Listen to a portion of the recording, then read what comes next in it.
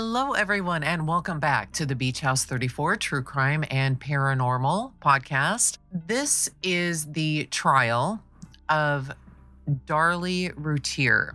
Now, if you've been following along, I have done many episodes prior to this. We are now on day 3 of the trial, and today's testimony will be of Sergeant Dean Poos. His testimony is actually rather short.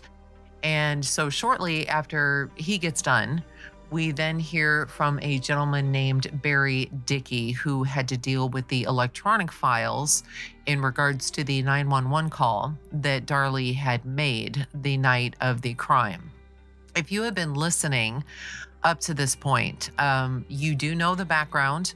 I'm not going to repeat it here. A lot of this is just to save time, as I've said before.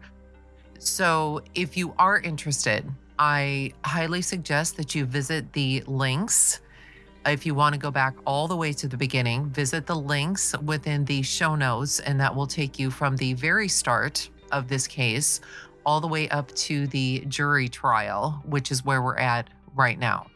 So, without hesitating any longer, I guess, let's go ahead and get started with the testimony of Sergeant Dean Poos. Sergeant Poos, as I said, his testimony is very short. He testified right after Walling did.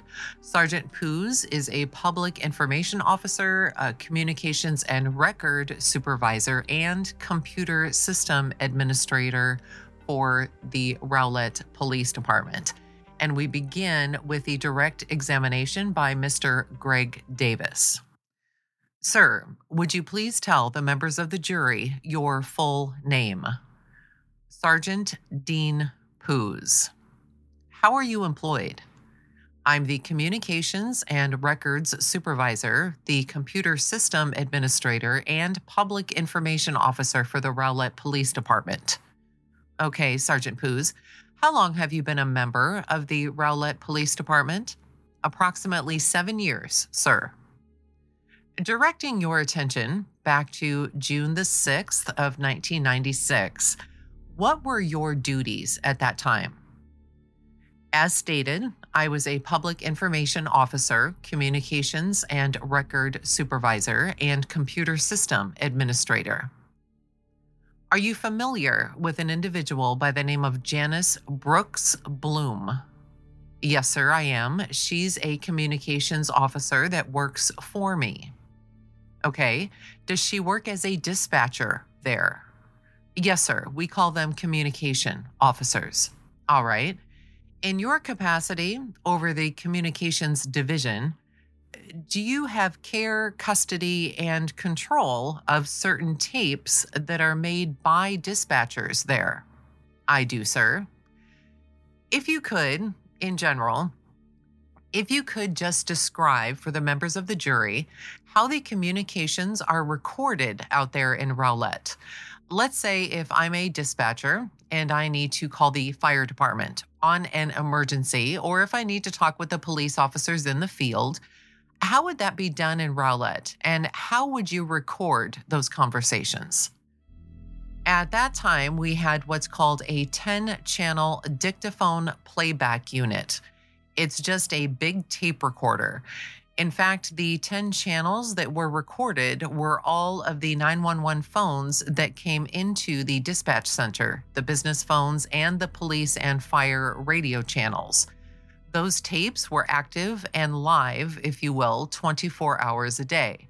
So any calls coming across on any of those phone circuits or radio channels would have been recorded onto those tapes. Are you familiar with the 911 call that was received by the Rowlett Police Department from Darlie Lynn Routier? Yes, sir, I am. And is it your understanding that Janice Brooks Bloom was the communications officer at that time?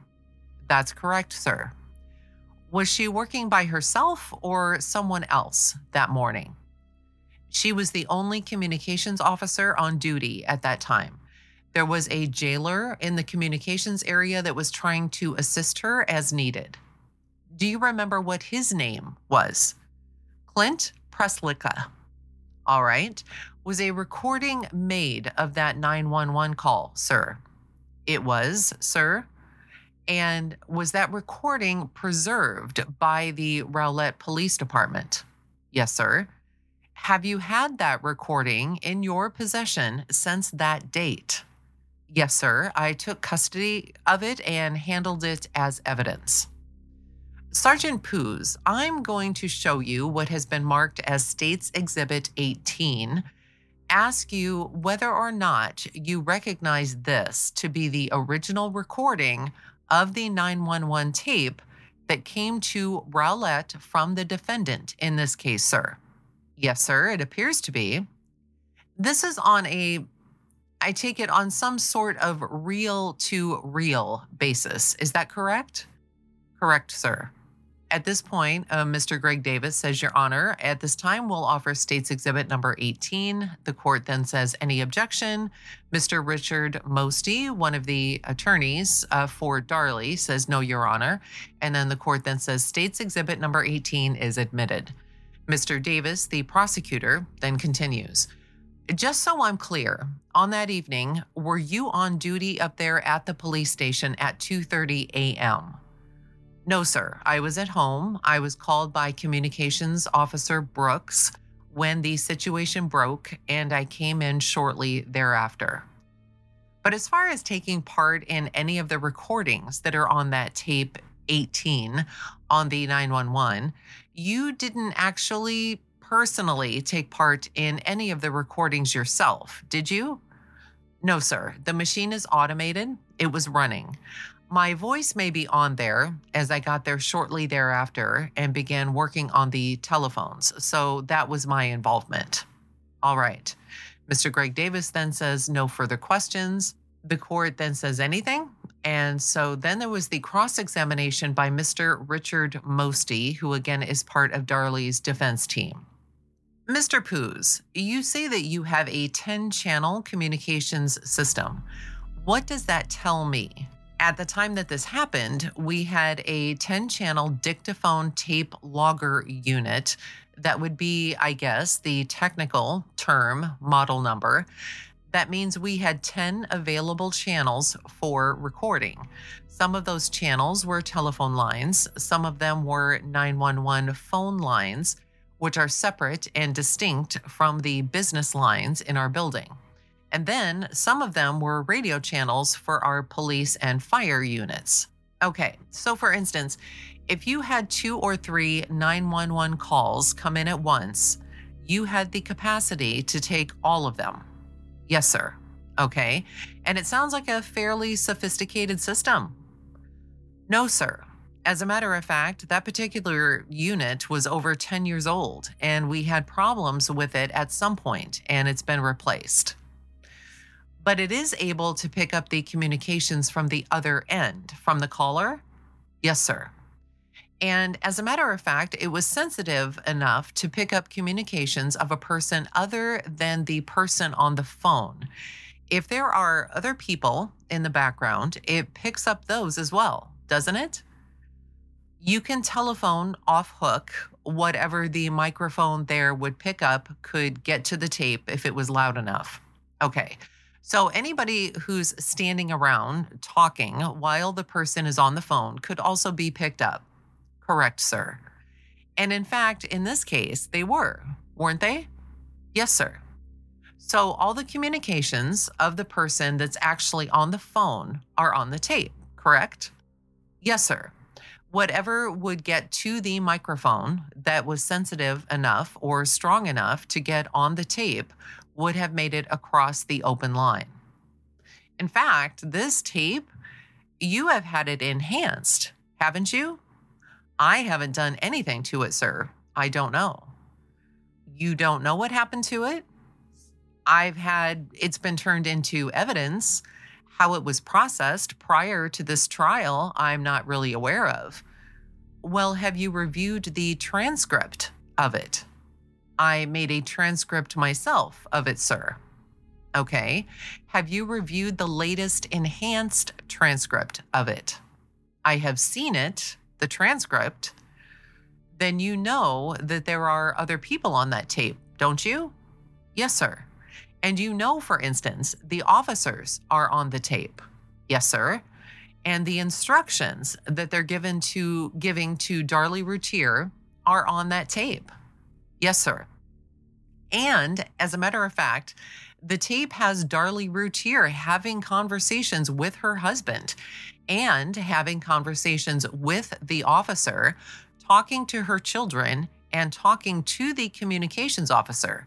She's talking to all four of those people at the same time, isn't she? I don't recall her talking to the children.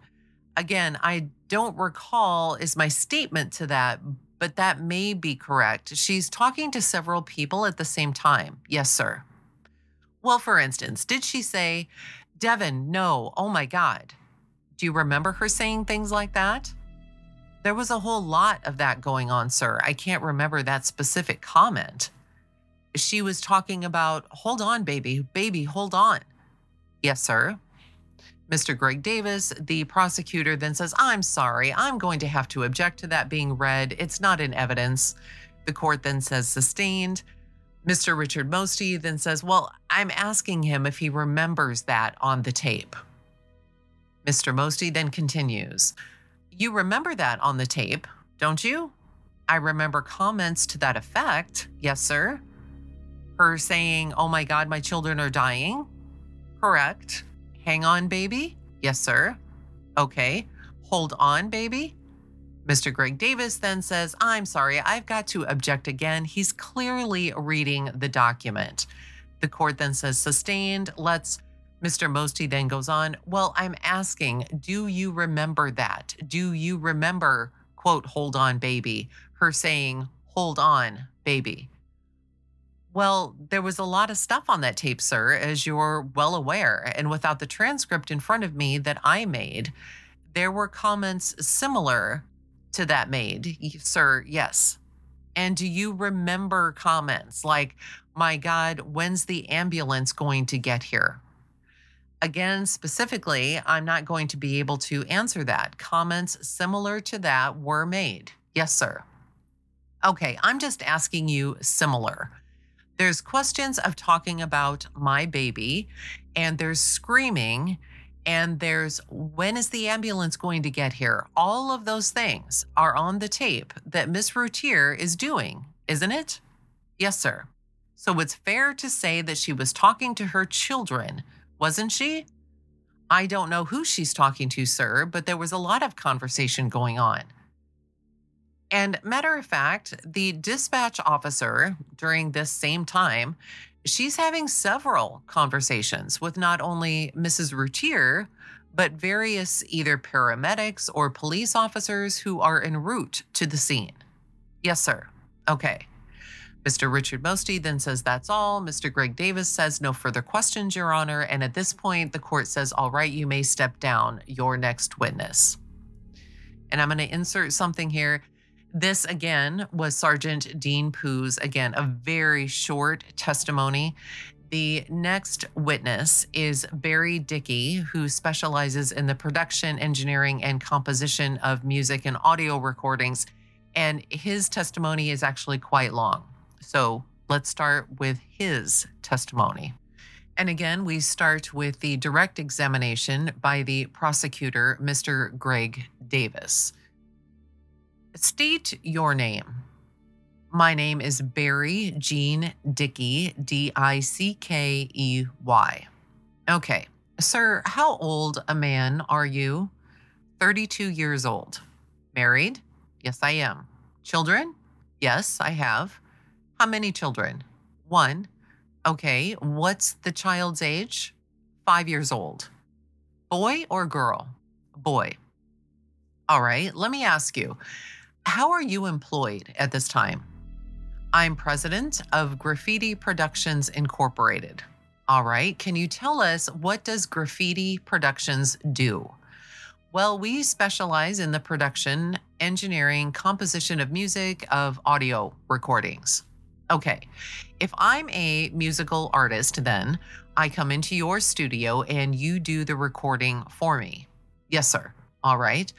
Are there other things that you do besides just record music? Yes, we produce jingles for music, like you would see Burger King's jingles, industrial spots, short film clips, like you would see that on the Discovery Channel and so forth, like that. Can you tell us a little bit about your educational and your professional background before you started up Graffiti Productions? Yes, basically graduated from high school, received the physics award, attended University of Texas at Arlington for 2 years under electrical engineering degree, and basically after that worked under a company called Sound Concepts in which I produced, arranged, composed, processed, and I think at that time I was responsible for some business activities. After that, I was with True Colors Recording Studios. This was from, I was with Sound Concepts from 84 until 86. From the years of 86 until 89, I was with True Colors Recording Studios, basically doing the same thing. Okay, then have you been in the recording business then around 12 years? Yes, I have. Now at Graffiti Productions, would it be fair to say that you have a lot of equipment out there, I take it? Yes, sir. Okay. Do you have a soundboard where you control the sound for the recordings? Yes, we have a variety of gear for not only processing, but for maintaining a clear and consistent signal that doesn't degrade any of the original recordings in any way. Do you have a computer system out there also? Yes, we have several different digital audio workstations. These are used for a variety of purposes, but basically, what it is, they maintain audio in its purest form so that there's no degradation. No matter how many times you listen to something, it does not wear down. Whereas with analog tape, anytime that you listen to it, as the heads contact the tape, they wear off part of the surface of the tape and it will degrade the recording after listening to it for a certain amount of time. Whereas with the digital workstations, there's none of this. Mr. Greg Davison says, "Let me approach, if I may, Your Honor." And the court says, "You may." Mr. Dickey, let me show you what has been admitted into evidence as State's Exhibit number 18. Do you recognize this, sir? Yes, I do. Okay. Did I ask you to make a copy of State's Exhibit 18 at some point? Yes, you did. Now, State's Exhibit 18, does that use certain equipment that's produced by dictaphone? Yes, it is. All right. When you made your copy, did you use dictaphone equipment or did you make a copy that could be listened to or analyzed on different equipment? I used dictaphone's equipment to actually play back the tape, and it was actually transferred to a DAT tape, which is a digital audio tape. It's a newer technology. Okay, so I take it there's kinds of two worlds. You've got this analog world, right? Yes, sir. Which is kind of the old world? Yes. But State's Exhibit 18, is that analog? Yes, it is. All right. And then you've got this newer world, which is digital, correct? Yes, sir. And digital, you can play it 1,000,000 times. And the millionth time, it sounds just as good as the first time, right? Yes, sir. Analog, if you play it over and over, I guess it deteriorates with use, right? Yes. Each time that you run the tape past the head, you have some degradation of the tape. Okay. Now, at the time that I first contacted you in this case, had you and I ever spoken with each other before? No, we hadn't. Had you ever done any work for the Dallas County District Attorney's Office before? No, I have not. All right. Do you have experience in making DAT copies of audio tapes? Yes, we have transferred and saved libraries, digital libraries that we have made for other companies since the year 89 to 90. We have preferred this format. Mr. Greg Davis then says, "May I approach again, Your Honor?" And the court says, "You may." Mr. Dickey, let me show you what has been marked as State's Exhibit 18-B.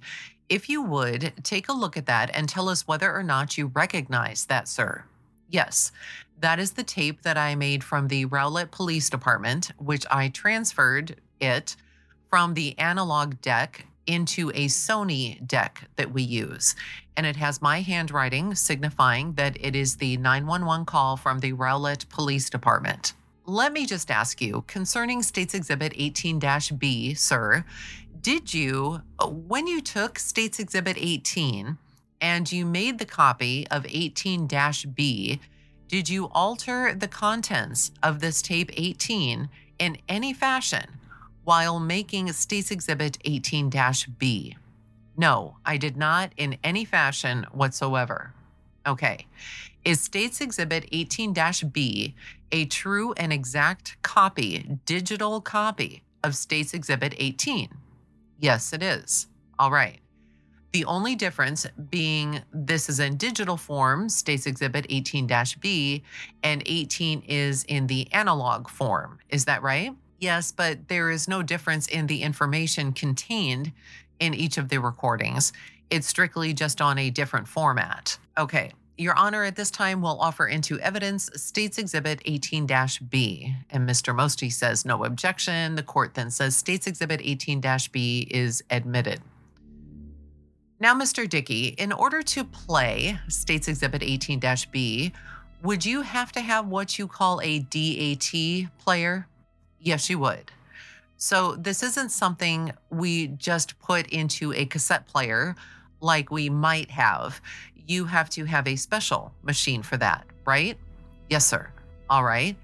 Now, did I ask you after you had made your DAT copy, State's Exhibit 18-B, did I ask you to analyze the content of the conversation of the 911 call that is contained on State's Exhibit 18-B? Yes, you did.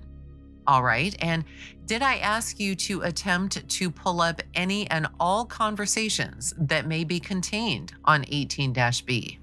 Yes, you did. And did you, in fact, do that? Yes, I did. Now, if you could briefly describe for the members of the jury how you went about analyzing State's Exhibit 18-B.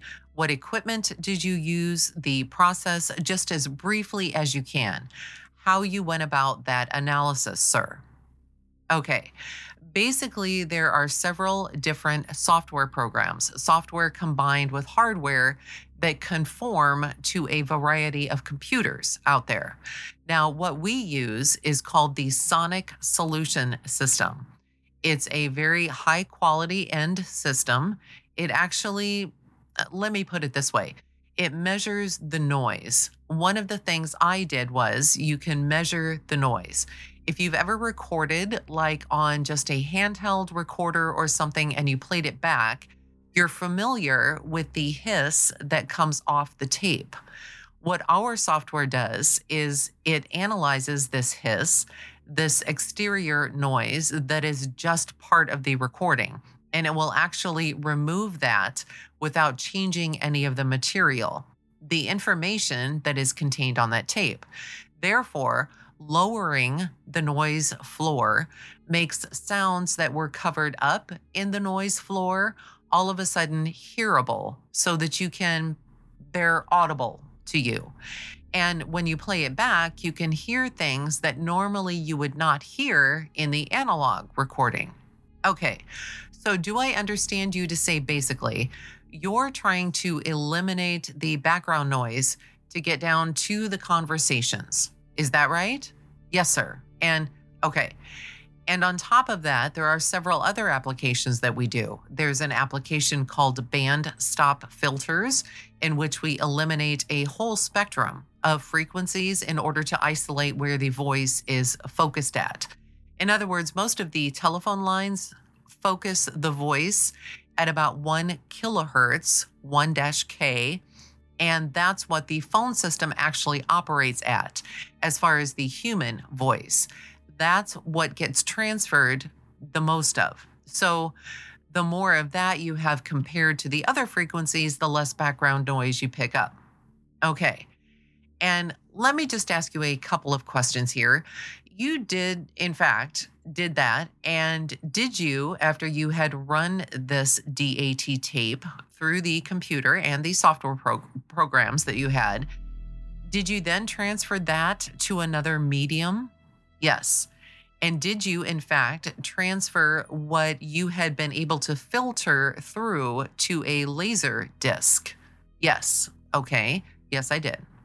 Mr. Greg Davis then says, and let me then show you the States Exhibit 18-C and ask you whether or not States Exhibit 18-C is, in fact, the laser disc that you produced after running that tape through your computer using your software.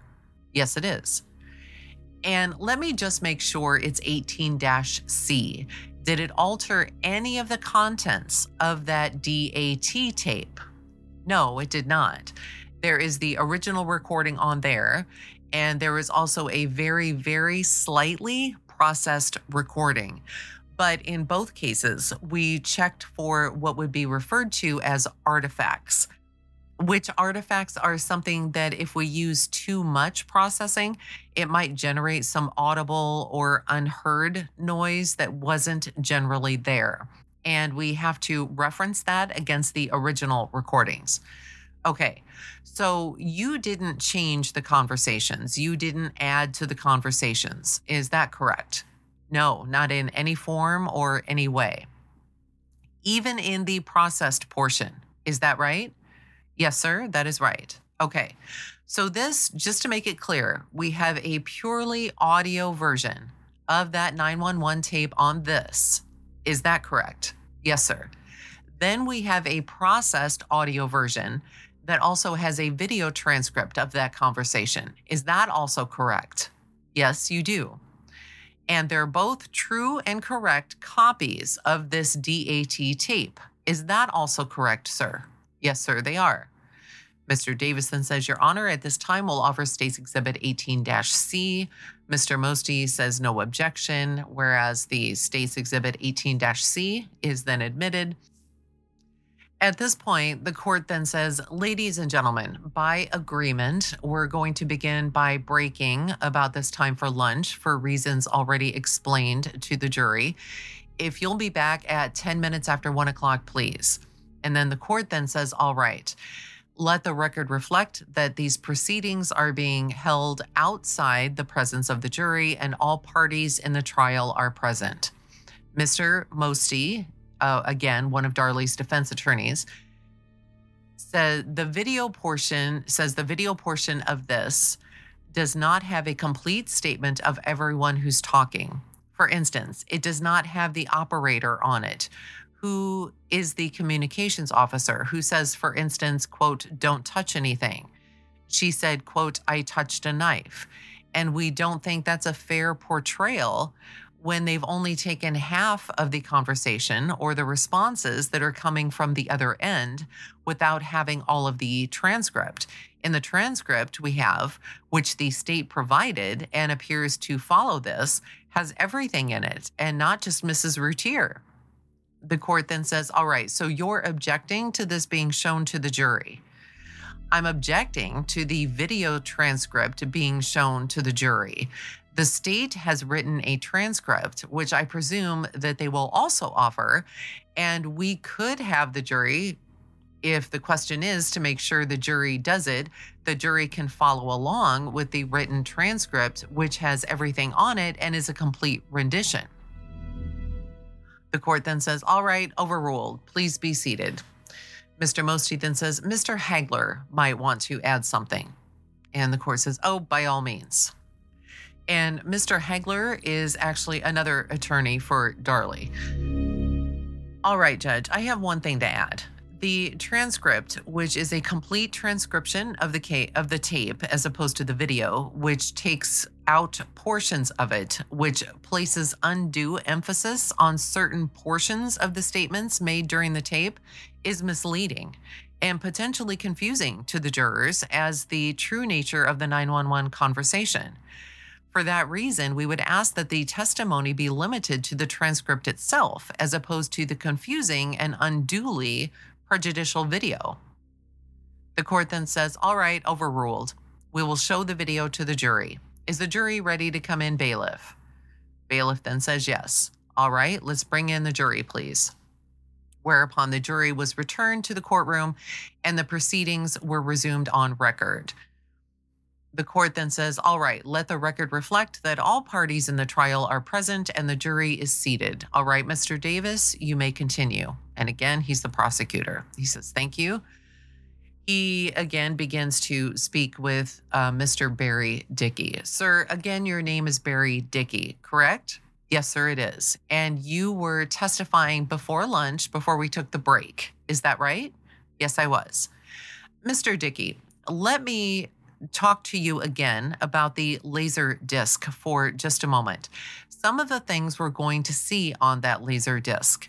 Now, there's a portion of that disc which contains a video transcript of the 911 call. Is that correct? That's correct. Now, on that, do we identify who is speaking by certain abbreviations? Yes, there are. For instance, do we have the female caller identified as FC? Yes, it is. And do we have a male caller identified as MC? Yes, he is. Do we have a background voice identified by BV? Yes, it is. Do we have a police officer at the scene identified by PO? Yes, he is. And lastly, do we have sounds individually defined shown by the abbreviation SND? Yes, it is. And as we watch this videotape, these voices, and let me just ask you, are they color-coded also? Yes, they are. For instance, as the female caller is speaking, we will see her dialogue highlighted in green. Yes, it is. All right. So female caller will be green. Green. The male caller, will his dialogue be highlighted by the color orange? Yes, it is. The background voice, will that be shown as red? Yes, it is. The police officers, will that be shown in blue? Yes, it is. And finally, will the sounds individually defined be shown in the color purple? Yes, they are. Now, there are other voices that you'll hear on this video transcript in addition. Is that right? Yes, you will. Will that be the communications officer 1, the communications officer 2, and the police and fire radio channels? Yes. Will their dialogue actually be shown on the video transcript? No, the dialogue does not appear. All right. The dialogue that we will actually see on the screen, will that be then the sounds and the voices that are coming from 5801 Eagle Drive? Yes, they are. Although we'll still be able to hear the dispatcher, radio traffic, etc., correct? Yes, sir. Now, let me just ask you, on this Laserdisc, in order to access this information, have we prepared some barcodes like you might see at the Albertsons or HEBs? Yes, they are. Same kind of thing found on a can of tomatoes, and you scan over it and it reads, right? Yes. As you scan it, it scans the beginning of each barcode section that has been marked. Okay. And we've got barcodes, do we not, for the portion of this laser that just simply has sound, correct? Yes. So that if anyone wanted to play just the portion that has the sound without the video transcript, they could just simply read off of that barcode, right? Yes, they could. Then do we not have another barcode where if somebody wanted to see the entire video transcript with the sound, they just simply read that barcode? Yes, they would. And they are marked on the barcodes. Mr. Greg Davis then says, "May I approach, Your Honor?" The court then says, "You may." Whereupon the following mentioned item was marked for identification only as State's Exhibit 18-D.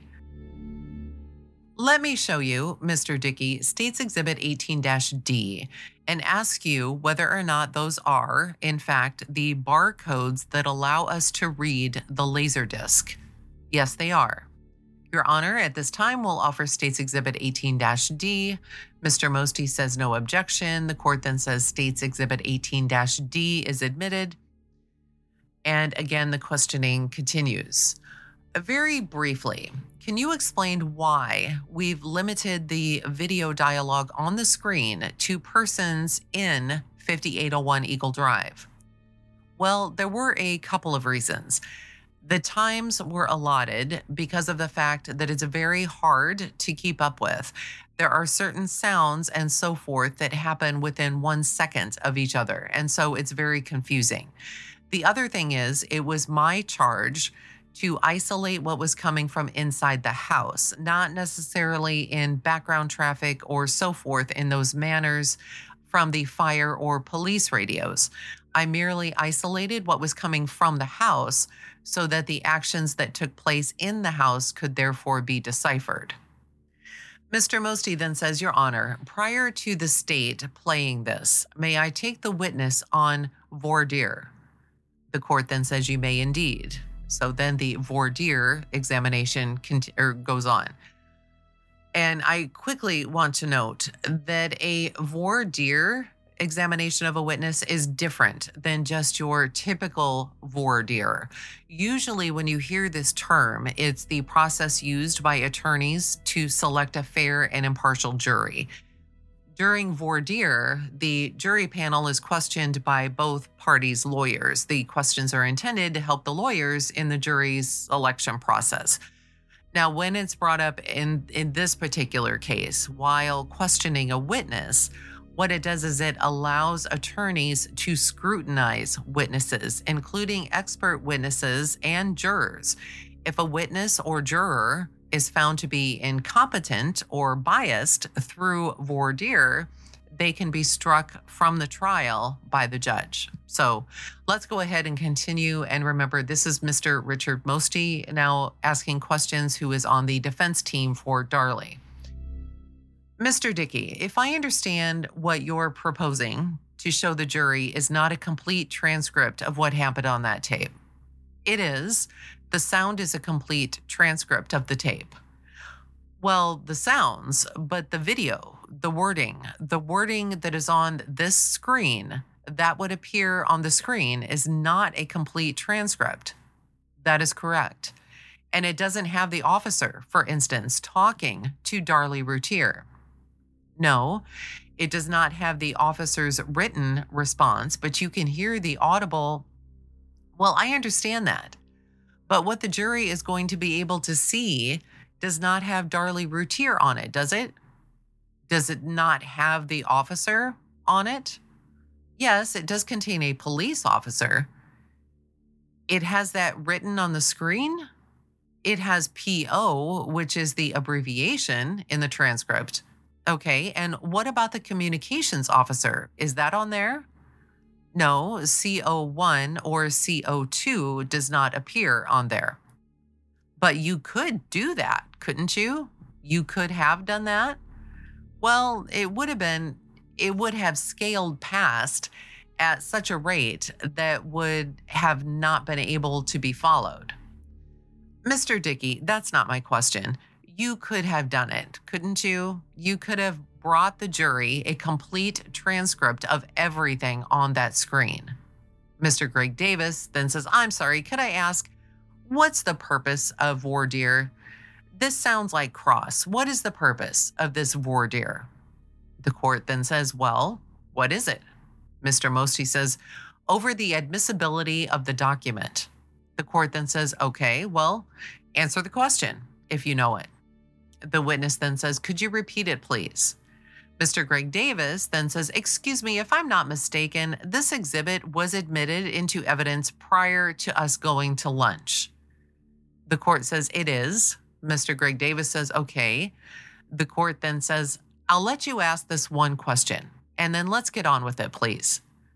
The witness then says, could you repeat it, please? Then again, Mr. Mosty repeats the question that says, you could have put every person on there on the written word, couldn't you? That was not my charge. Could you have done it? That was not my charge. Do you understand? The court then says, this is more in the nature of cross-examination. Let's get on with it. You can cover that in cross. Mr. Mosty then says, well, whose suggestion was it? Whose suggestion was it that you only put Mrs. Routier and what was happening at the house? Was that your idea? The court then says, all right, thank you. Please be seated. We have gone through this. This is not voir dire. This is cross-examination. We will go on with the tape. Mr. Mosty then says, we would renew our objections that we previously made and would like to go on with voir dire to develop those objections. The court then says, thank you, overruled. Let's go ahead. Someone has got to start it. The direct examination by Greg Davis was then resumed. Mr. Dickey. And then he says, if I may approach, Your Honor. And the court says, yes, sir. Mr. Greg Davis says, briefly, yes, sir. Mr. Dickey, did you produce a written transcript of what's contained on State's Exhibit 18-C? Is that correct? Yes, I did. So if anybody wanted to read or wanted to follow along as they go along with this and actually see what is being said by CO1 or CO2 or the radio, they could do that, right? Yes, they could, as well as the exact times they happened from the beginning of the phone call. And if you would, if you'll just look at State's Exhibit 18-E, please, and tell me whether or not that is the written transcript that you yourself produced in this case. I just want to make sure all the pages are here. Okay. Yes, it is incomplete. And this is Christine. Those are actually two words. It doesn't say, yes, it is incomplete. It's in space complete. So as I understand it, he means to say it is complete. Okay. But what's so funny is Mr. Mosty then speaks up and says, I'm sorry, did you say incomplete? The witness then says, no, it is complete. Mr. Mosty says, Your Honor, we would like for the jury to go ahead and have that during this transcription. Mr. Greg Davis then says, well, we have one copy. I don't know how 12 people will read it. And Mr. Mosty says, I think it's... Mr. Davis then says, let me just ask you, Mr. Dickey, whereupon the following item was marked for identification only as State's Exhibit 18-E. Mr. Greg Davis then says, well, first of all, is it admitted? I'll offer it at this time as State's Exhibit 18-E. Mr. Mosty says, is that the same one you've given us previously? Mr. Davis then says, yes, it has barcodes on there also so that they can play with both portions there with the video. Mr. Mosty then says, we have no objection to that, Your Honor. We would like to go ahead and make 16 copies of that so that the jury can follow along with that. And the court says, that's fine, I'll do that. All right, let's go in order. You have no objection to 18-E. Mr. Mosty says, no, Your Honor. The court then says 18-E is admitted. Mr. Davis then says, Mr. Dickey, again, if the jury wants to look at this in the jury room, for instance, the court then says, well, we can break. How long will it take to get copies of this made? Why don't you have Miss Henderson come in? Mr. Mosty says, it'll just take a couple of minutes to make copies of this. The court then says, just a minute. I think we can have Miss Henderson come in. Just a minute. How long would it take to get 16 copies of this made? Miss Henderson says, about 5 minutes. The court says, all right. Mr. Davis says, okay. Mr. Dickey, the court says, all right. If we can, by agreement, ask some questions not germane to this. Can we go ahead with the witness? Mr. Davis says, yes, sir. What I thought I would do is I could go ahead, we could show this once, and then we can show it a second time when they have the transcript. The court then asks, does this meet with both sides' agreement? Mr. Mosty says, why don't we just do it one time when they've got the transcripts? There's no sense in redoing it. The court then says, well, we're going to have it in 5 minutes. Mr. Davis will show it once now, and we'll re-show it with the transcript. Thank you. Mr. Davis then says, thank you, Your Honor. The court says, all right, go ahead with it now. And when the copies get in, the jury will have them and will show it over again. Mr. Davis says, all right, yes, sir. Mr. Davis then again begins with the questioning. Mr. Dickey, if you don't mind, if you can step down here and just make sure that everything is running properly. At this point, the witness steps down from the witness stand and approaches the jury rail, and the proceedings were resumed as follows. The court then says, all right. At this point, the tape is then played for the jury, and the witness then gets back on the witness stand, and the proceedings were resumed on the record. Mr. Davis again continues his questioning. Mr. Dickey, let me ask you, while we're waiting for the copies of the transcript, let me just ask you a couple of questions. Prior to the jury coming back into the courtroom this afternoon, did we witness this video transcript here in this courtroom? Yes, we did. Okay.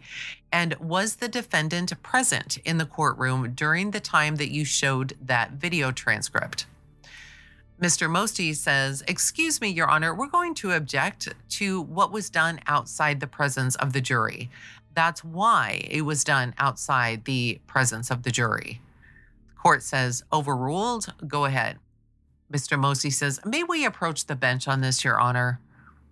Court then says, you may, whereupon a short discussion was held off the record, after which time the proceedings were resumed. Mr. Mosty then says, Your Honor, I understand our objection is sustained. The court then says, it is sustained. Mr. Davis then says, Mr. Dickey, let me ask you again, before we view some individual portions of that video transcript again, let me ask you about a couple of terms that we may be using. The first one is going to be the term ambiance or ambience. Yes. Can you just explain to us what is ambience? Well, in general terms, ambiance would be the difference between as if you were talking in, say, a living room that is carpeted, or as you walk into your bathroom and you hear multiple reflections, almost as if you're singing in what would be referred to as reverb. That would be two different examples of ambiance. Okay. When we talk about a room, let's say a family room is carpeted, what kind of ambiance is that kind of room going to have? What would you call that? It's going to have more of a dampened ambiance. It will have less reflections. Noise is not going to bounce around as much?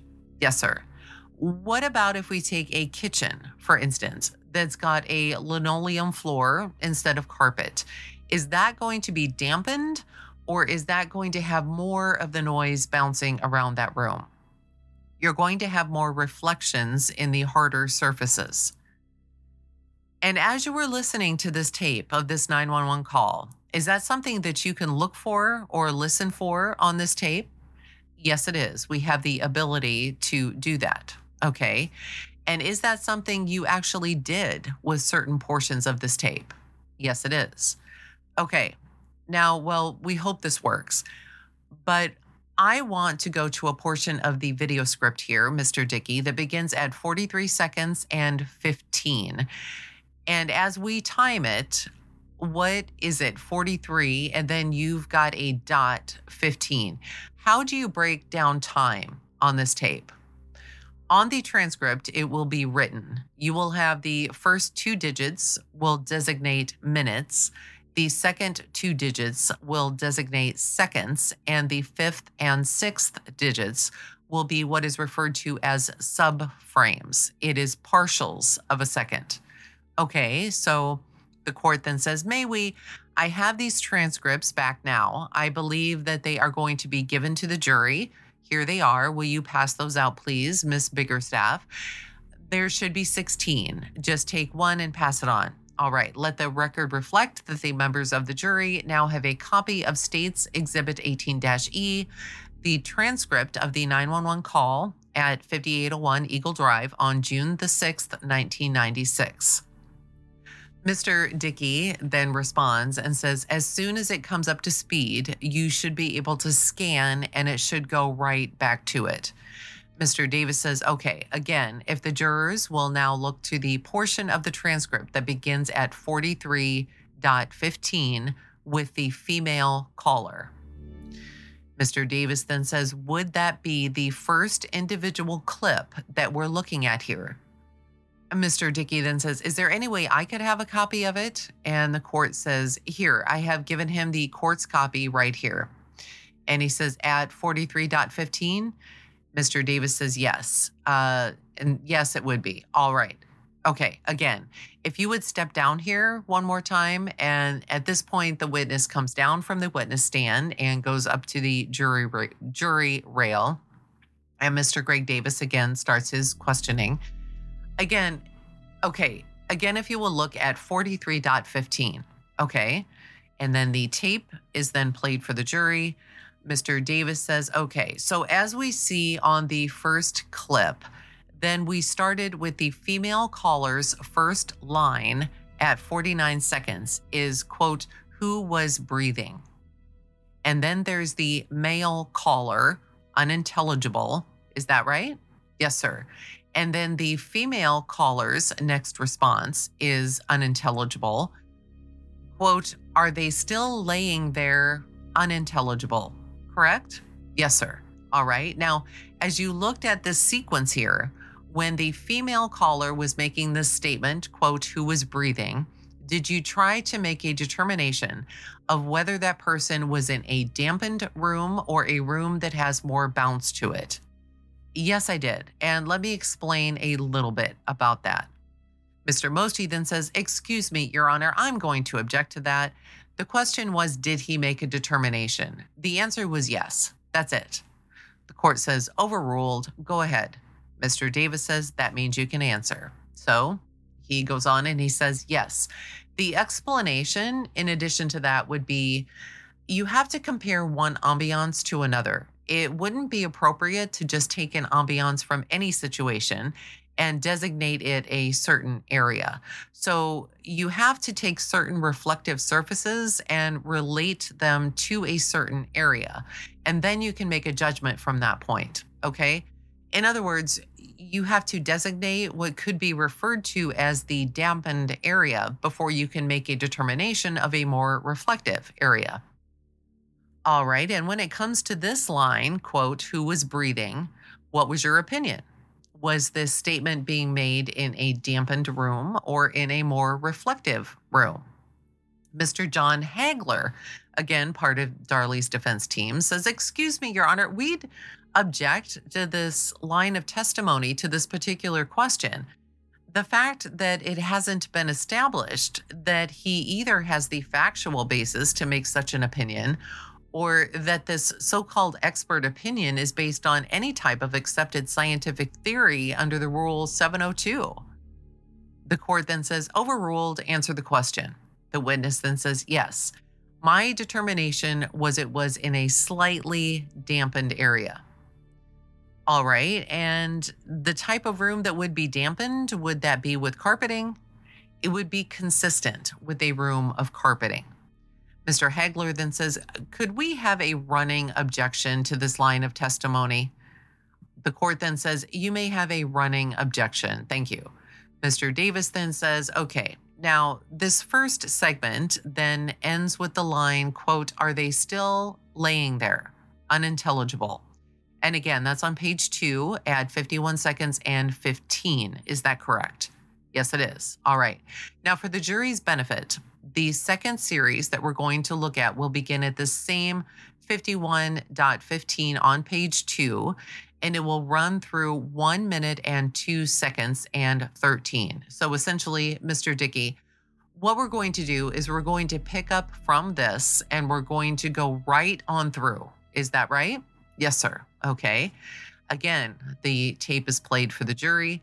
Mr. Davis says, okay. Now again, looking at this sequence, we actually begin with 55 seconds and 6 with the statement, quote, oh my God, what do we do? Is that correct? I think it actually, and then the tape is played for the jury again. He then says, the witness then says, actually it starts at 51.15 again and picks up.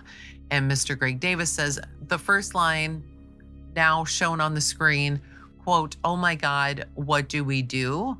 Yes, sir. And that is at 55 seconds and 6. That's correct. So we're talking approximately 4 seconds after the statement, quote, "Are they still laying there?" That's correct. And the person talking is the female caller. Again, is that right? That is correct. The tape is then played for the jury. Mr. Davis then asks his question. Okay, so we'll pull it up here on the screen, and I would like to ask you a question. Mr. Dickey, on the screen, we now see the statement, quote, "Oh my God, what do we do?" Now, did you try to make a determination, sir, of whether this statement, quote, "Oh my God, what do we do?" whether that statement was made in a dampened or a more reflective room? This statement that begins, quote, "Are they still laying there?" as the progression of the conversation moves from 51 to 55. The female caller moves from a slightly dampened area into a more reflective, very reflective in relationship to the dampened. And Mr. John Hagler, then again, part of the defense team, says, "Your Honor, so we're clear on this. Again, our objection is that there is no, as far as this testimony coming in under Rule 702, we're saying again that there's not an evidentiary basis for such an opinion. And there has been no showing on the part of the state that this type of opinion testimony is accepted and valid under Rule 702. We want the record to be clear that we have a running objection to each and every reference." The court then says, "That's right. You do have a running objection." Mr. Hagler then says, "Thank you." Mr. Davis continues with his questioning. "Can you tell the members of the jury how you determined that beginning at 51 and going to 55, that this female caller was moving from a more dampened room to a more reflective room? Did you do that just on your own, or did you use equipment? What did you do to do that?" Yes, it's a measurement of the equipment. It's actually the decay time that comes as the female caller stops speaking and the decay time stops. In a more dampened area, you don't have as long a reflection. It does not have as long of a trail coming off of it. And as you move into a more reflective area, of course, the trail is longer. It seems to put more depth to the words. And that is the measurement that you take. It's referred to as the decay time. Okay. How about if I'm sitting at the bottom of a well and I'm talking? Is there going to be a lot of decay in that kind of situation? Yes, there would be. All right. Now, in a more reflective room, would that be consistent with a room that has linoleum flooring as opposed to carpeting? Yes, it would be. And at the time that this statement is made, quote, "Oh my God, what can we do?" was that made in a more reflective room consistent with having a linoleum floor? Yes, it would. How about the statement that follows, quote, "Oh my God, oh my God"? Are they made in a more reflective room also, or are we back to a dampened room at that point? By the second, quote, "Oh my God," we are back to a more of a dampened room. Okay. Now, if we can go forward in this tape to the third segment, which will be at 1 minute, 55 seconds, and that's going to be on page 5 of the transcript. And I believe, Mr. Dickey, at that point, the first statement that we should see up on the screen on the transcript, we have the communications officer saying, quote, "What is going on?" Is that correct? Yes.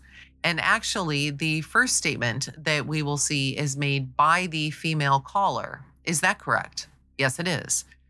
The tape is then played for the jury. Mr. Davis continues. Okay. Again, the first line that we see on the screen is the female caller saying, quote, "Somebody came in while I was sleeping. Me and my little boys were sleeping downstairs." Is that correct? Yes, it is. The next statement by the female caller is, quote, "Some man came in, stabbed my babies, stabbed me. I woke up, I was fighting. He ran out through the garage, threw the knife down. My babies are dying. They're dead. Oh my God." Is that correct? That is correct. Now, this statement, do you recall as you sit there now, whether you made a determination whether the female caller was in a more dampened or a more reflective room at this point. Those are both consistent with just slightly dampened. More consistent with being back in a carpeted room as opposed to a linoleum floor room? Yes. Okay. Now, the fourth clip that we're going to look at, Mr. Dickey, that will be on page 7. And that's going to begin at 3 minutes and 44 seconds with the communications officer's statement, quote, "You don't know who did this." Is that correct? Yes, it is. And so the first line of dialogue that we'll see on the screen will be by police officer at 3:45. Quote, "Look for a rag." Is that correct? Yes, it would be. Okay.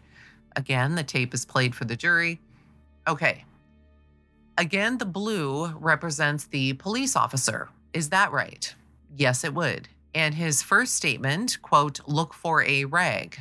Correct? Yes, it is. The response by the female is, quote, "They killed our babies." Right? Yes, it is. And his next statement, as shown on the screen, is, quote, "Lay down, okay, just sit down, unintelligible." Correct? Yes, it is. And the female caller's response that follows, quote, "No, he ran out or they ran out in the garage. I was sleeping." Is that correct? Yes, it is. In that last statement, actually, is it true, Mr. Dickey, that the female caller first uses the word he and then in mid-sentence changes it to they? Is that right? Yes, that is correct. Now, the fifth clip that we will listen to will begin on page 9, and it will begin at 4 minutes and 26 seconds. At this point, Mr. Mosty again says, "Your Honor, I'm going to object. That last one, we don't need Mr. Dickey to interpret what the transcript read. He didn't say anything about dampening, which is his alleged area of expertise, which we objected to. We object him to simply reading for the jury his interpretation of what this says. They can do that."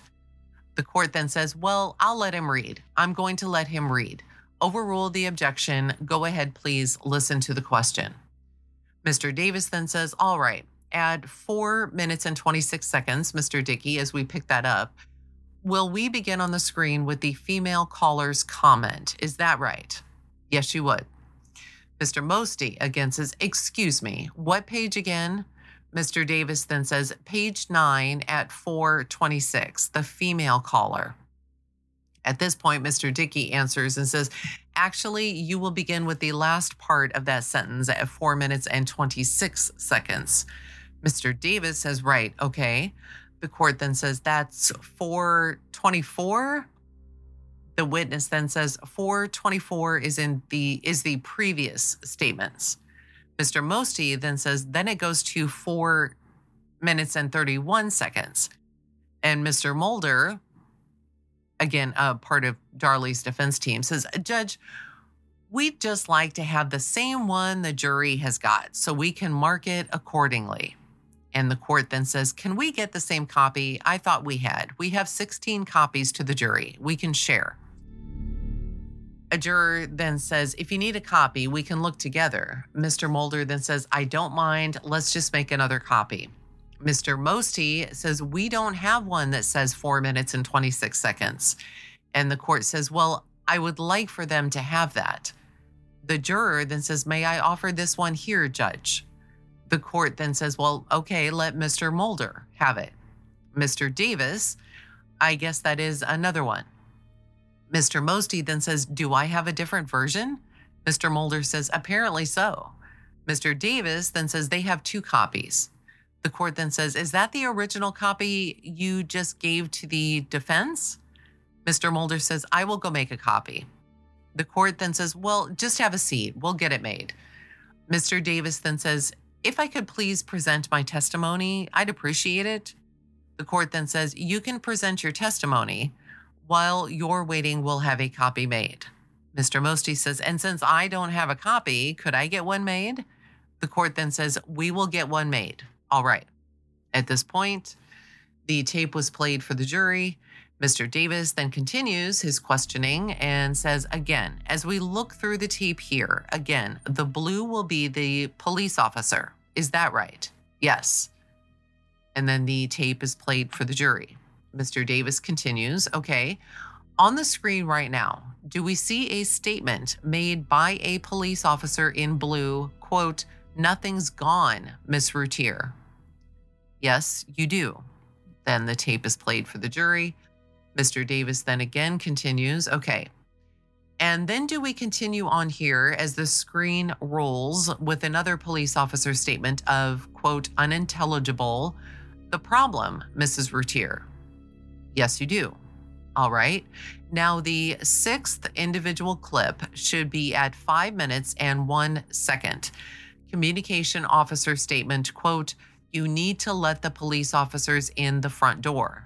And then the tape is played for the jury. Again, Mr. Greg Davis says, or questions, the only comments we see up on the screen are made by the female caller. Is that right? That's right. And throughout here, we just have one female caller, right? Yes, that is correct.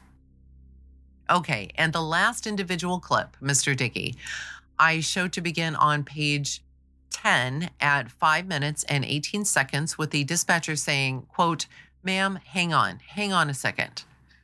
The tape is then again played for the jury, and Mr. Davis asks, so on this individual clip, what we see on the screen are actually 4 statements by the female caller, followed by an unintelligible statement by the police officer. Is that right? That's correct. Okay, and that's the last individual clip that's going to be shown on the barcode exhibit. Is that right? Yes, it is. Okay, so again, the barcode, we have the sound only, we have the entire video script, and then we have the 7 individual clips that we've now shown to the jury. Is that right? That's right. At this point, the direct examination is finished by Mr. Greg Davis, and Mr. Richard Mosty, part of Darlie's defense team, then begins his cross-examination. Mr. Dickey, when were you first contacted by the district attorney's office to assist? Sometime in September, I think it was. When did you complete your work? Sometime in December, I would say middle to late December. Okay. Did you participate in this trial that they had up in Dallas, up at the courtroom? No, I didn't. Did you go up and practice with the other officers? No, I did not. Okay. When you get a job like this, I guess you do a work order or something? You could call it that. All right. And I guess part of the time is you're sitting there and just listening to this stuff. That's true. Back and forth through it. Yes. And you're taking notes of what you hear or see or important things that you want to take down. Well, I don't know exactly what you're getting at. Well, what notes did you take in? You sat there and described all of this stuff on this tape. And what notes did you take, or what reports did you make? The conclusions that were drawn, no, I'm interested in what notes did you take? The notes, there are no notes, supposed notes. Well, what do you mean, quote, supposed notes? Well, you're asking me about notes that weren't taken. Well, that's all I was asking you. Did you take one note whatsoever to remember and document what you just testified here? All of the measurements were done on the computer. Well, where is that computer printout? There is no computer printout. It's on the computer. Well, for instance, on this part you say here, in this one part, that there, at a certain time, it's dampened. What note? How do you remember that? You didn't take any notes to tell you what part was dampened or what wasn't. That's easily detectable for me. Well, and you can remember that? Yes, I can. At one point in the tape, for instance, did the dog bark? Well, I would have to see the tape if you were talking about a timeline. But if you were asking me about ambiance, that's a whole another question. Okay, but you didn't take any notes to tell me what the difference in that ambiance was?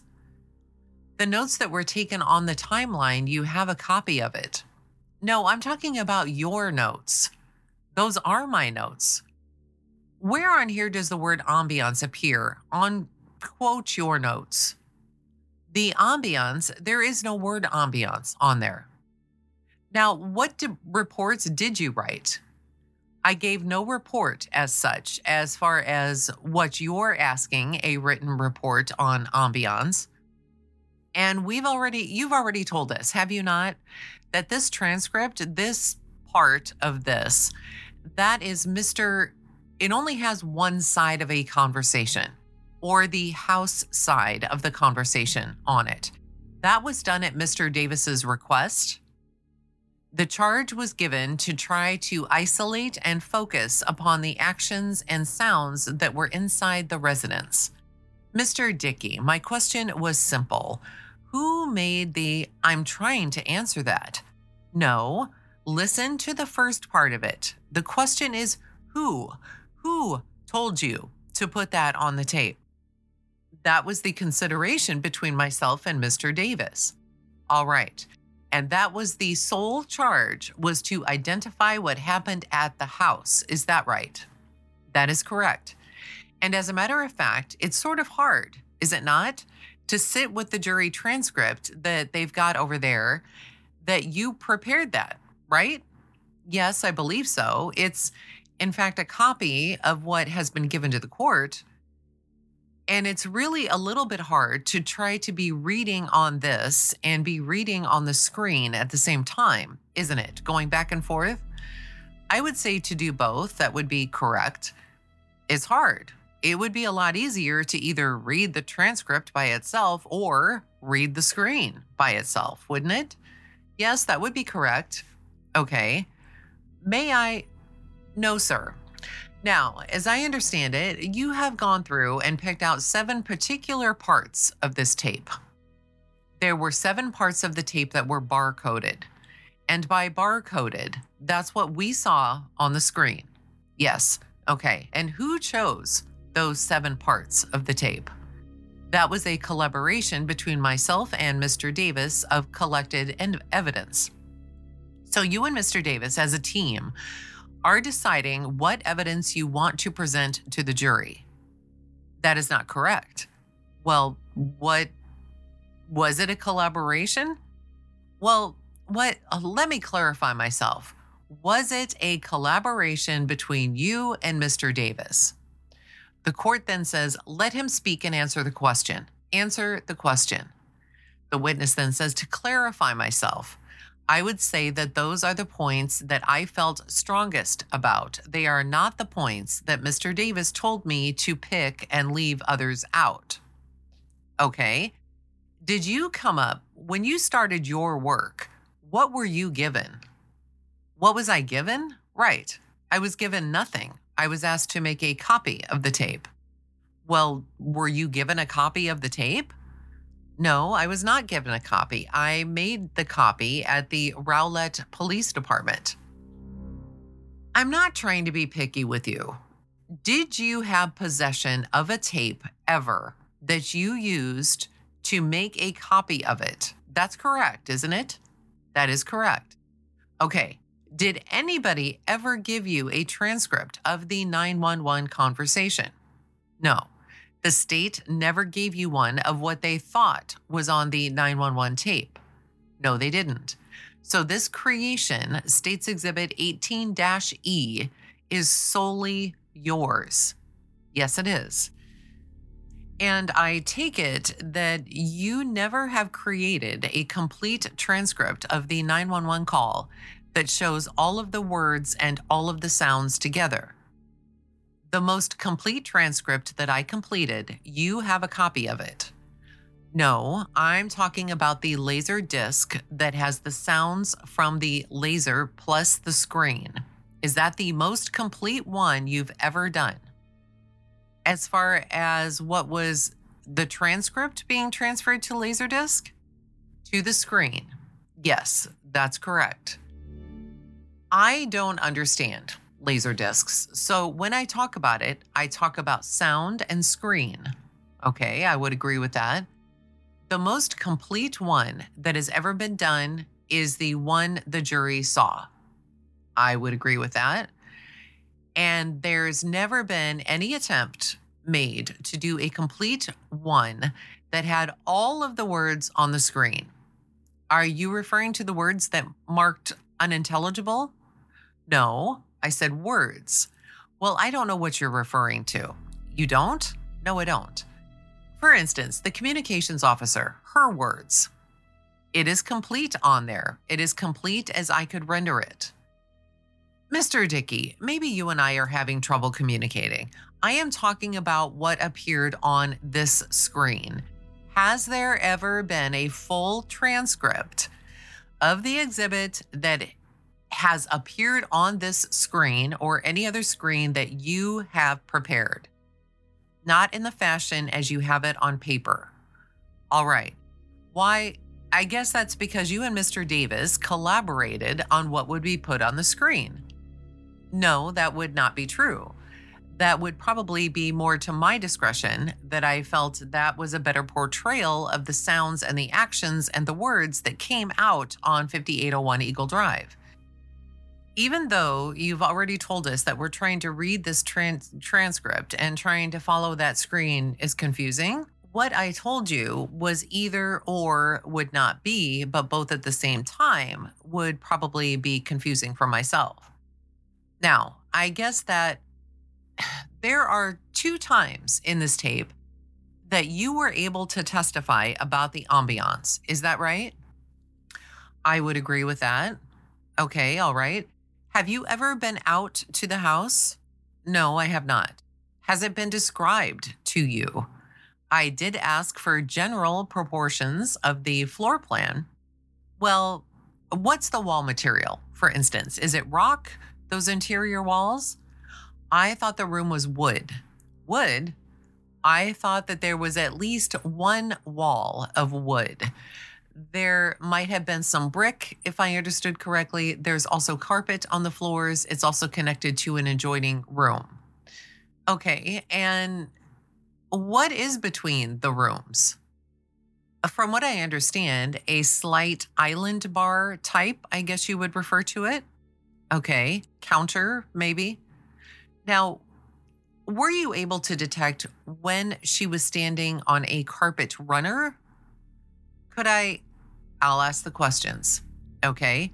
Can you detect when someone is standing on, for instance, a carpet runner? Not for what could you detect? Go ahead and finish. I would say no, not from just that amount of information and nothing to compare it to. Well, if this is a depiction of the house and this family room is carpeted, you had at least one of your sessions that was consistent with this person being in a carpeted area. Yes, that's true. Okay, at least.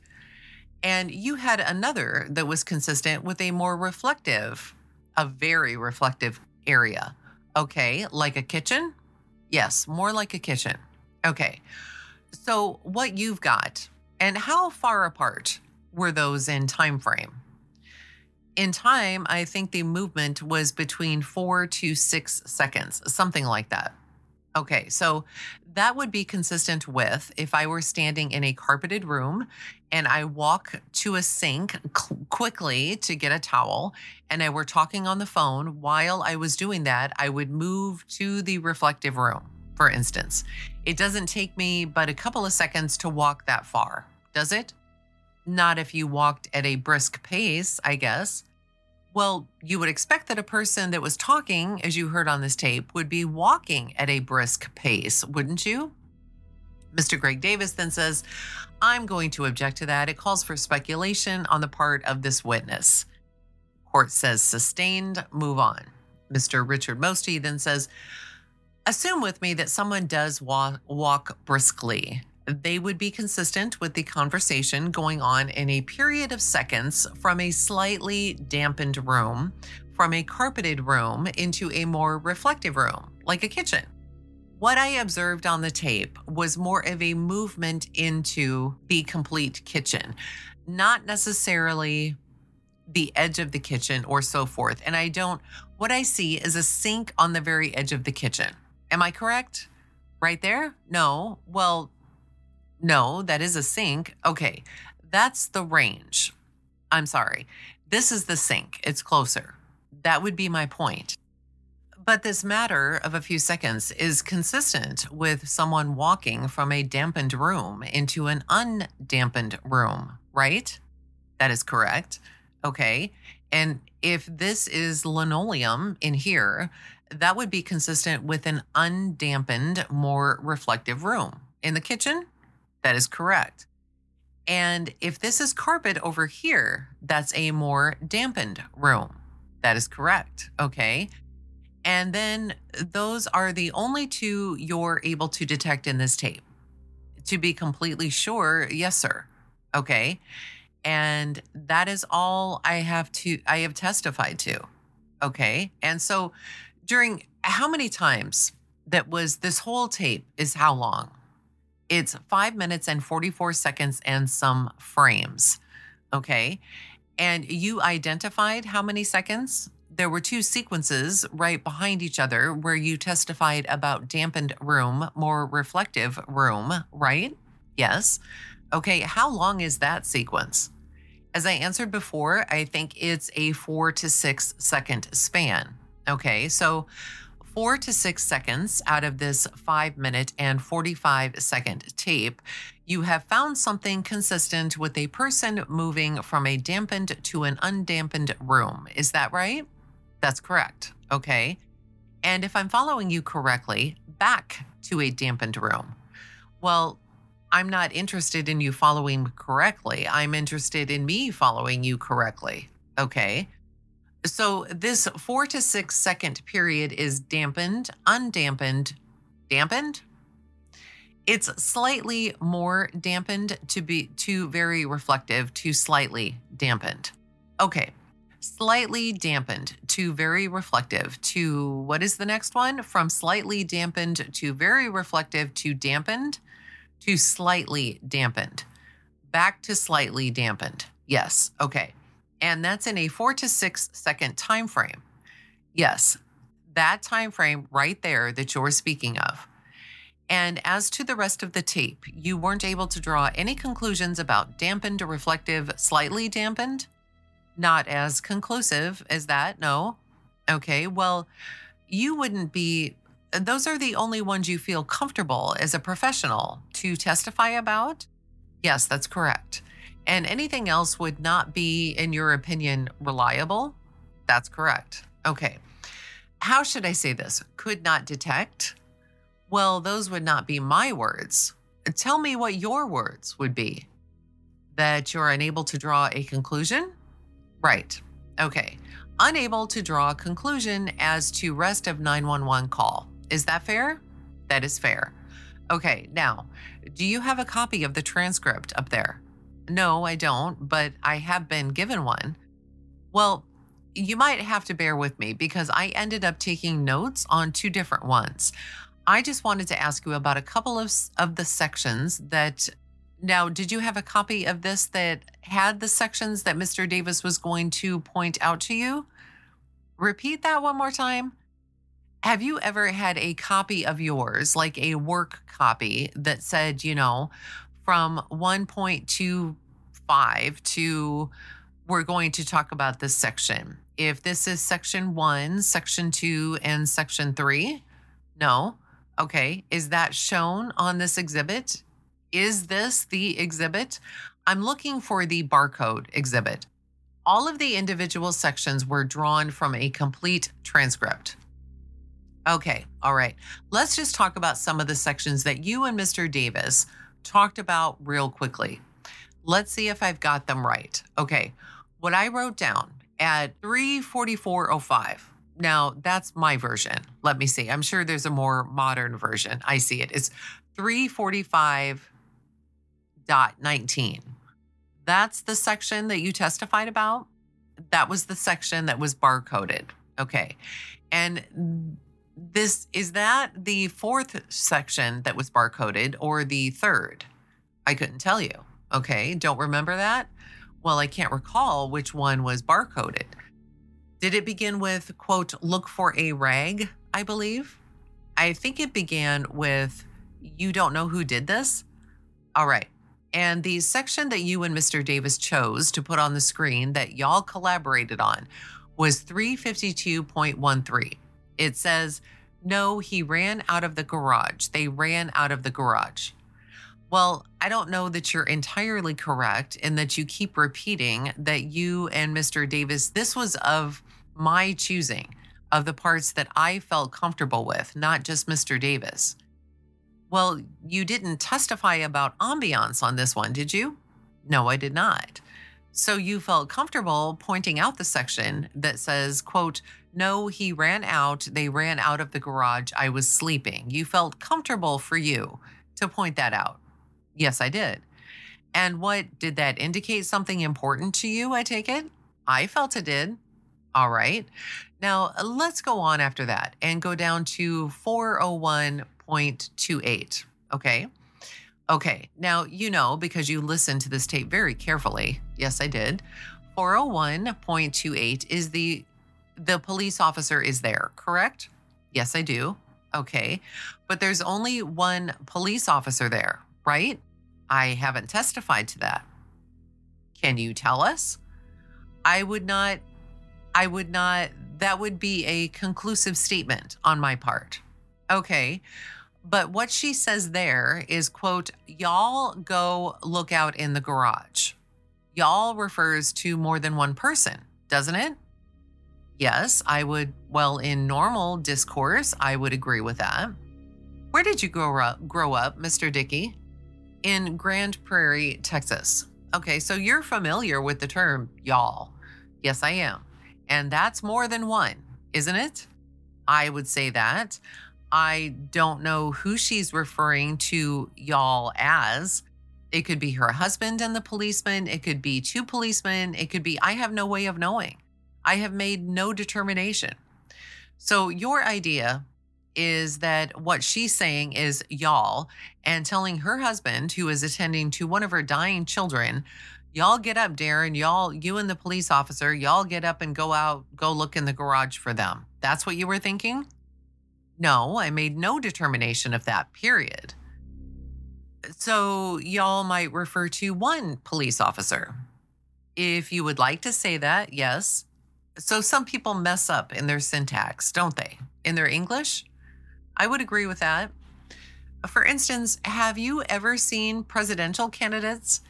They never say, quote, would you, that I appreciate your vote, do they? They always say, we appreciate the vote. I think I've heard it both ways, but they usually say, quote, vote for us. I can't make a determination on what you're saying. Well, you've heard presidential candidates say that kind of thing, haven't you? Well, I've heard a lot of things said. I don't know that. Quote, we're so happy we won the presidency. Maybe referring to their family, I'm not sure. Well, how many presidents do we have? Well, we have one president and one vote, don't you? One vote per person who is voting. Yes. Anyway, Darlie Routier says, y'all look out in the garage. Look out in the garage. Does she not? Yes, that is what is spoken. And I guess you didn't feel comfortable suggesting that this phrase be put up on your screen? I did not feel that there was any inconsistency in it. Okay, let's talk about at this point, the court steps in and says, I think right now, ladies and gentlemen, we'll take a 10-minute break, whereupon a short recess was taken.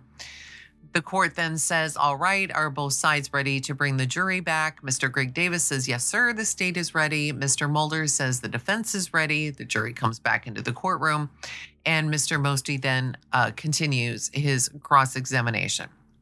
All right, Mr. Dickey, I just have a couple more things I wanted to cover with you. Again, do you have this transcript up there in front of you? Yes. These 7 excerpts are all the ones that you felt, how did you say that? That you felt comfortable with. Yes. All right. Now, your charge was to enhance this tape, to enhance it and make it the highest quality. Well, to interpret what was being said through whatever means, not necessarily just enhancing it, because that wouldn't be my procedure. Okay. By interpreting it, you took that as your charge to decide what you thought might be important or not important. No, no, that's not part of your job. No, that would not be correct. Okay, so when you enhance something or when you pick out these sections, you weren't worried about whether or not they were consistent with some side of the story or inconsistent, or whether they were an inconsistency or consistency that wasn't part of your idea. No. Okay, if what you're saying is my transcript was developed around one side of the story, that's completely incorrect. That's not what I'm talking about. I'm talking about the excerpts from your transcript, 1 through 7. These excerpts that you put on this screen. Yes, sir. And I pointed out that 1 minute ago where you did not include the part about, quote, y'all go search the kitchen. Is that part of your interpretation to determine whether to include that, y'all?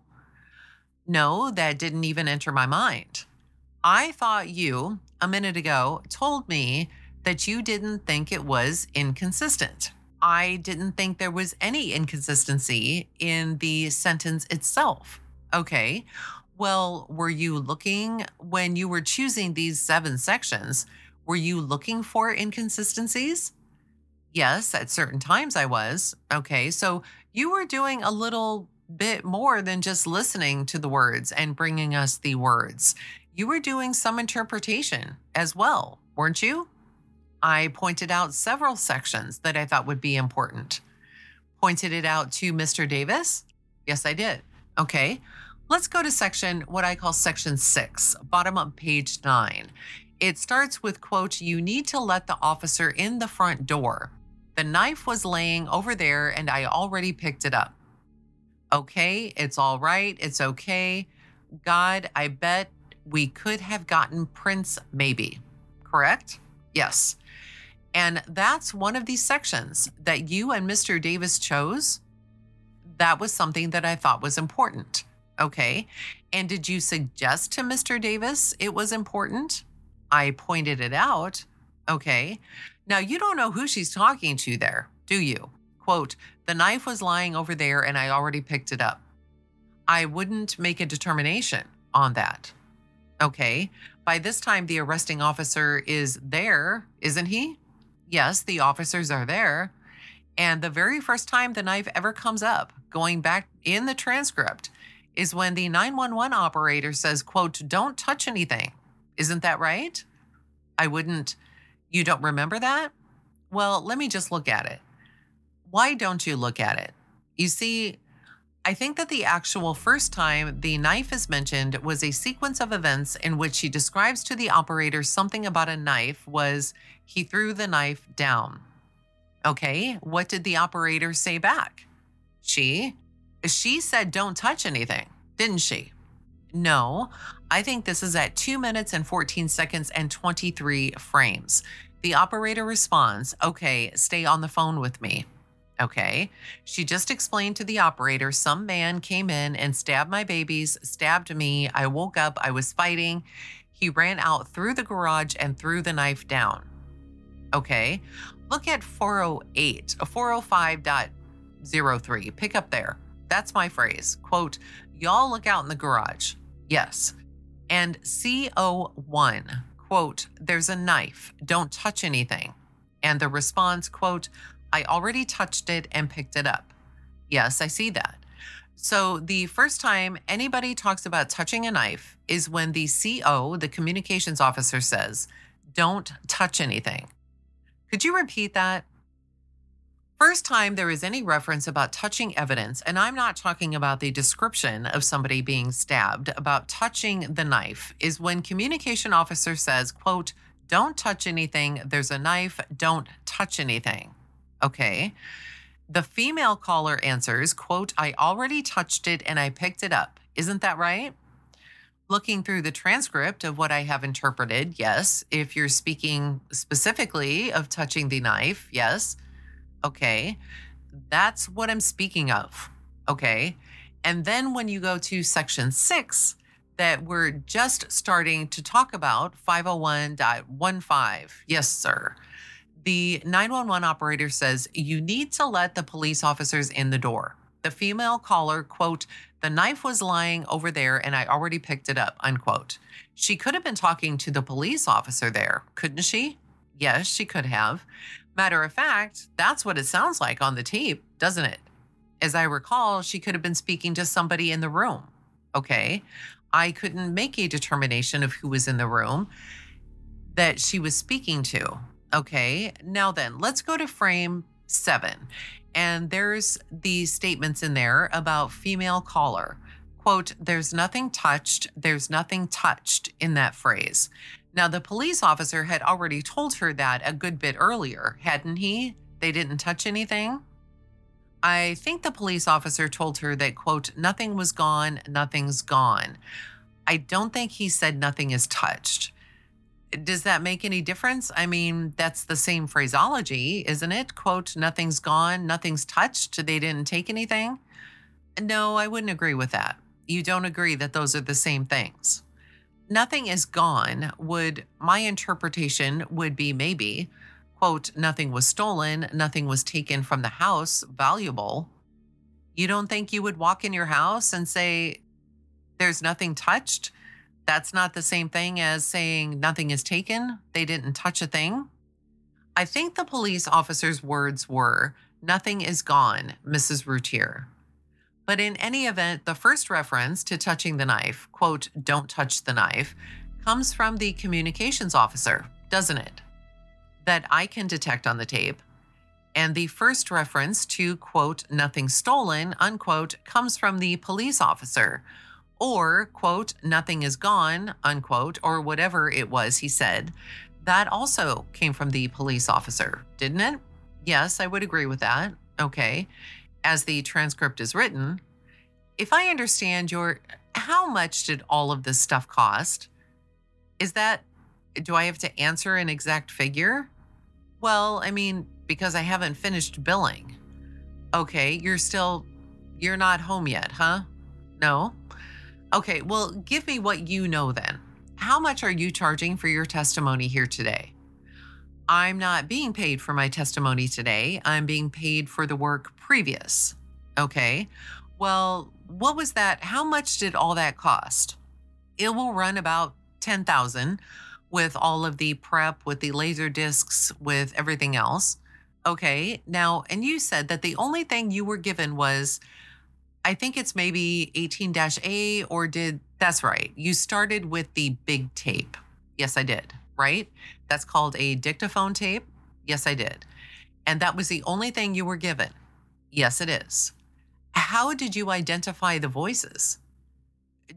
I did not identify the voices as particular people. I identified them as male or female, very generic terms. Well, how did you identify the difference between a male caller and a police officer? Yes, they are. How did you know which one was which? There is one that is texture in voice. Okay. So there's a thing called thermal imaging in which you compare the voice prints. Okay. And so you did that on Officer Waddell to determine which one was him and which one was Darren Routier? Yes. And you got a voice sample from Waddell? No, I did not. Did you get a voice sample from Darren Routier? No, I did not. At this point, Mr. Richard Mosty says, I'll pass the witness. The court then says, anything else, Mr. Davis? And Mr. Greg Davis stands up and says, yes, sir, and begins his redirect examination of Mr. Dickey. Mr. Dickey, I just have a couple of questions for you. If we could, let's go to that part of the tape where the female caller is saying, quote, who is breathing? And then, quote, are they still laying there? Do you recall that portion of the tape? Yes, I do. And as I recall, you testified those are made in the slightly dampened room, correct? Yes. And then by the time the female caller is saying, quote, "Oh my God, what do we do? Oh my God," that she has now moved into a very reflective room. Is that right? That is true. Now, looking at the floor plan that Mr. Mosty was showing you, let me just ask you, sir, if that would be consistent with the female caller being initially in the family room when she was making the statement, quote, "Who is breathing? Are they still laying there?" And then moving deep into the kitchen when she is saying, quote, "Oh my God, what do we do? Oh my God." Would that be consistent with what you heard on that tape? Yes, it would be. Let me ask you too.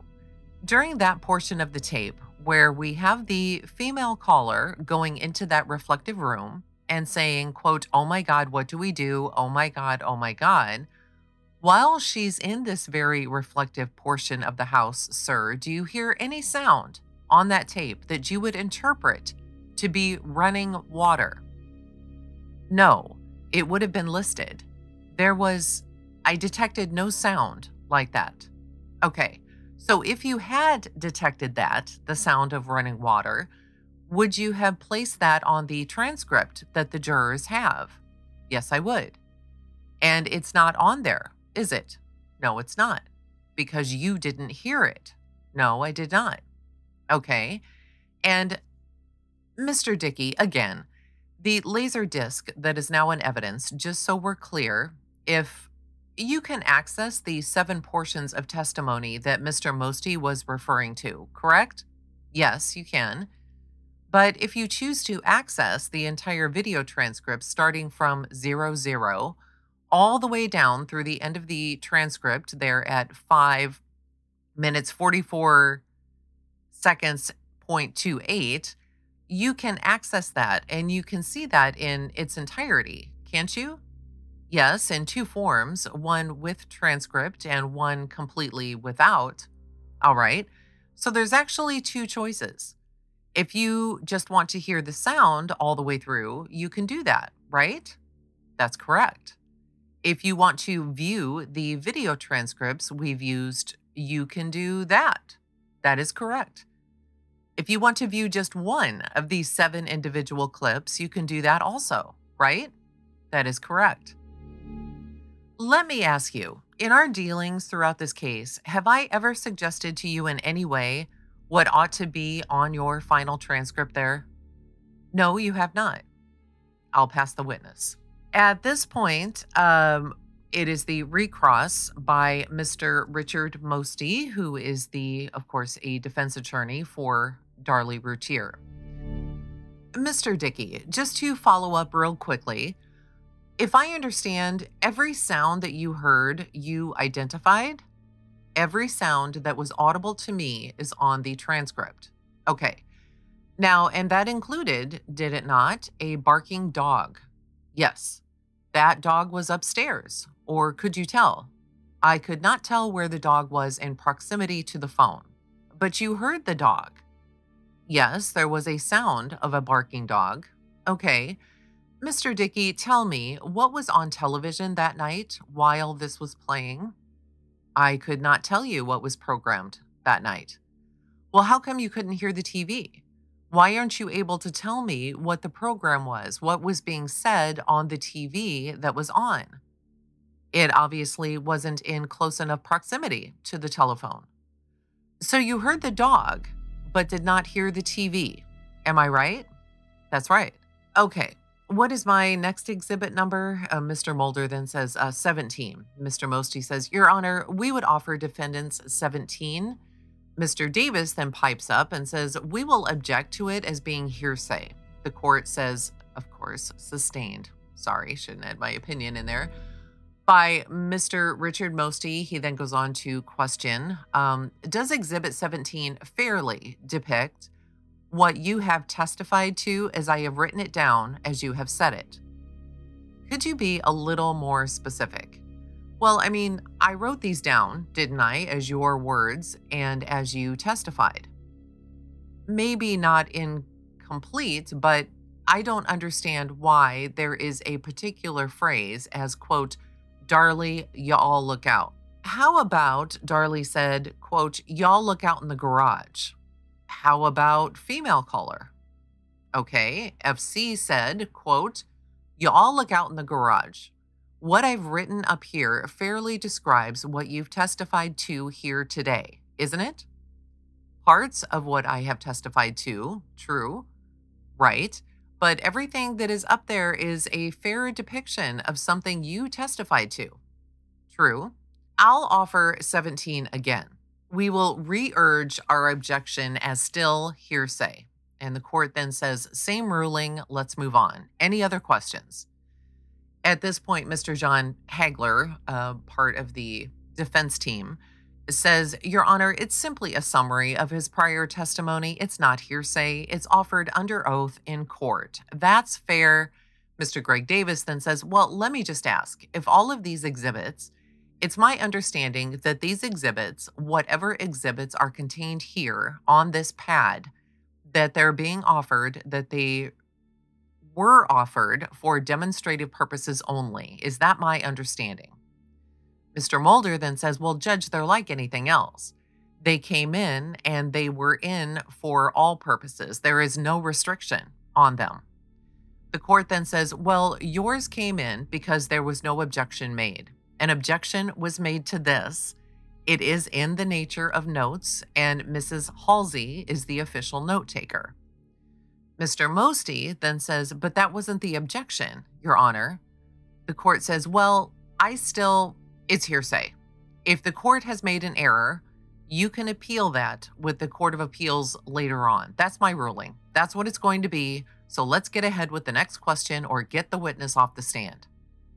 Mr. Mosty then says, pass the witness. Mr. Davis says, no further questions. And the court then says, you may step down. Thank you for coming. I'm sure this witness will be going back to Dallas. And the answer was, yes, sir. Mr. Mosty then says, Your Honor, I think there's something that we're required by law to take up outside the presence of the jury right now. The court says, well, can I see both sides?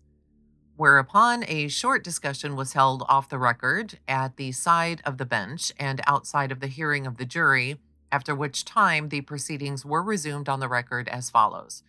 The court then says, well, let's step outside the courtroom, please, ladies and gentlemen, just go back to the jury room.